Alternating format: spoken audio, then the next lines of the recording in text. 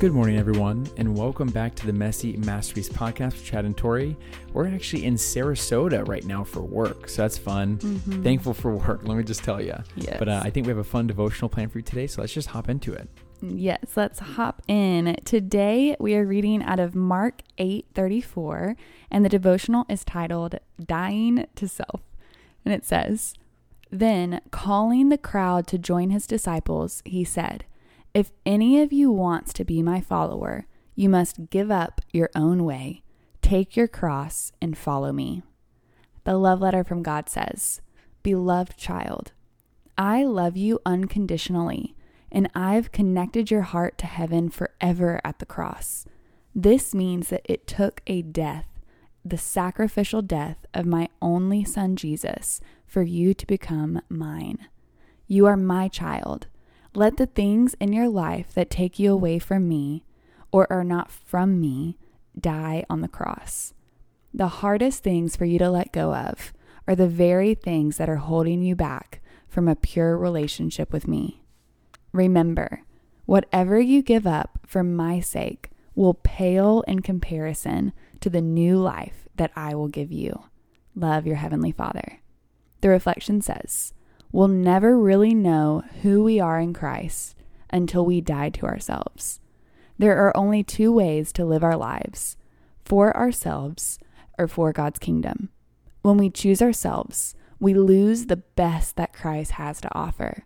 When we choose to follow Christ, we gain everything that is eternal, including a thriving, purpose-filled life. The treasure of truth. It's impossible to sacrifice more for God than He's sacrificed for you.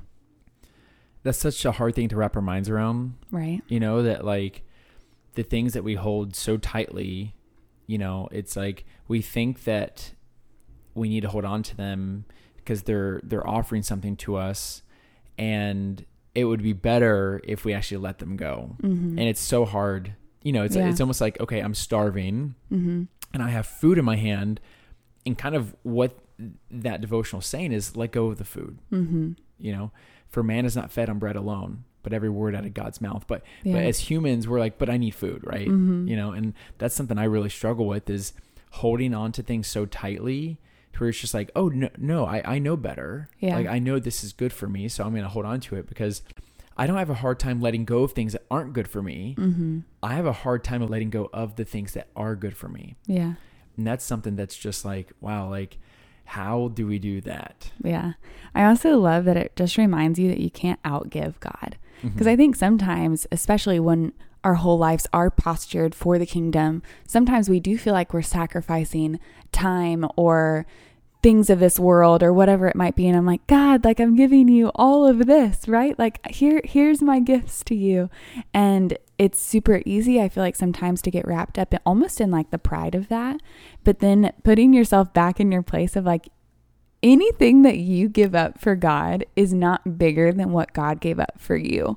And having that realization of how like huge God's sacrifice was to be in relationship with us should only increase your love for God and and increase your desire to give more for Him. Does that make sense? Yeah, it definitely does. I don't think it's until we truly understand how big it was what God did for us, then we truly become thankful for it. You know, it's like it's a parable in the Bible about this person was in debt 50 pieces of silver, and this person was in debt 500 pieces of silver. I don't remember the exact numbers, but that's just, and they both had their debts forgiven. Which one is more thankful? Obviously the one with the greater debt. But I think something that we don't always want to acknowledge is that we have all sinned and fallen short of the glory of God. That's in Romans. And so I think that we all have a chance to experience that extreme gratefulness to God for what He has done for us, because we have all fallen short. Whether we have a little extra, you know, dirt on our hands or something, that's just semantics. We all have it. Yeah, so good. I mean, I remember kind of realizing that in my high school, college years, because I feel like leading up to that, I really did kind of live this sheltered Christian life. And I don't think I understood the magnitude of what God sacrificed and the grace he gave until I had some rebellious years. And I was like, oh, wow, sin actually has a very like powerful pull. And I had a very rebellious spirit. And so when I came back to Christ, I think that like crippling grace that I experienced was so powerful for me personally. But I remember a girl messaging me not too long ago and saying that she's never really done anything, terribly bad. And so she's having a hard time kind of realizing how like amazing grace is. Yeah. And she's like, I just don't have a story like other people do necessarily, or a testimony like other people do. And I was like, but wait, that's the greatest testimony. Like, I hope that's the testimony of our children, that we raise them in a way to honor the Lord and not fall into the traps that we fell into, And so if you are out there and you haven't had these seasons of rebellion, or you haven't, lived a life, really enslaved to sin, but you've experienced, a life that was super honoring to God, I hope you realize that that is like the most amazing testimony, and to be so grateful, that you didn't have to go through those seasons or step on those bombs that, we did. Yeah, I've actually shared the same thing with a few of my friends where I feel like they almost felt guilty that they didn't go through certain things. I'm like, no. That's the goal. That's right? a blessing. That's the goal, that Tori and I want to raise our children in a way to where they can avoid a lot of the mistakes that we have made. Yeah, and sure. so, but that doesn't change the fact that God also died for you. Yeah. And so if you are that person, number one, good for you, but number two, also God died for you too. Yeah. For sure. And so, anyways, do you want to go and pray us on out? Yes. Dear Heavenly Father, we thank you that you see us as your children, that we get to come to you as Father, as Abba, our Yahweh. God, you are so good. You are so faithful. You are so full of mercy and grace. We thank you that every single day your mercies are new, God. And we just pray over all of our listeners right now that they would have a greater sense of understanding of the sacrifice that you made when you sent your son, Jesus Christ, to die for our sins.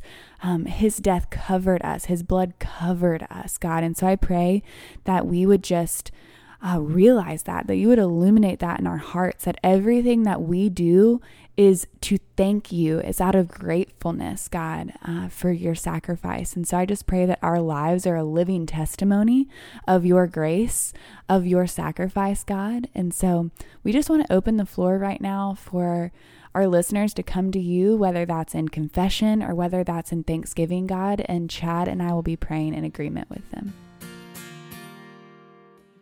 Still stands, great is your faithfulness.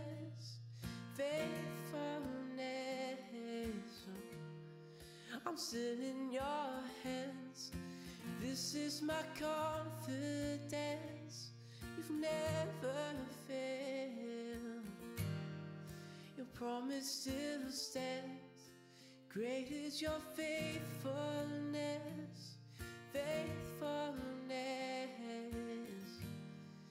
I'm still in your hands. This is my confidence. You've never failed me yet.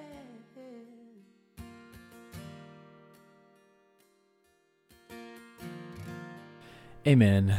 Amen. Amen. As we were praying, I just felt this kind of like wave of thankfulness for you all.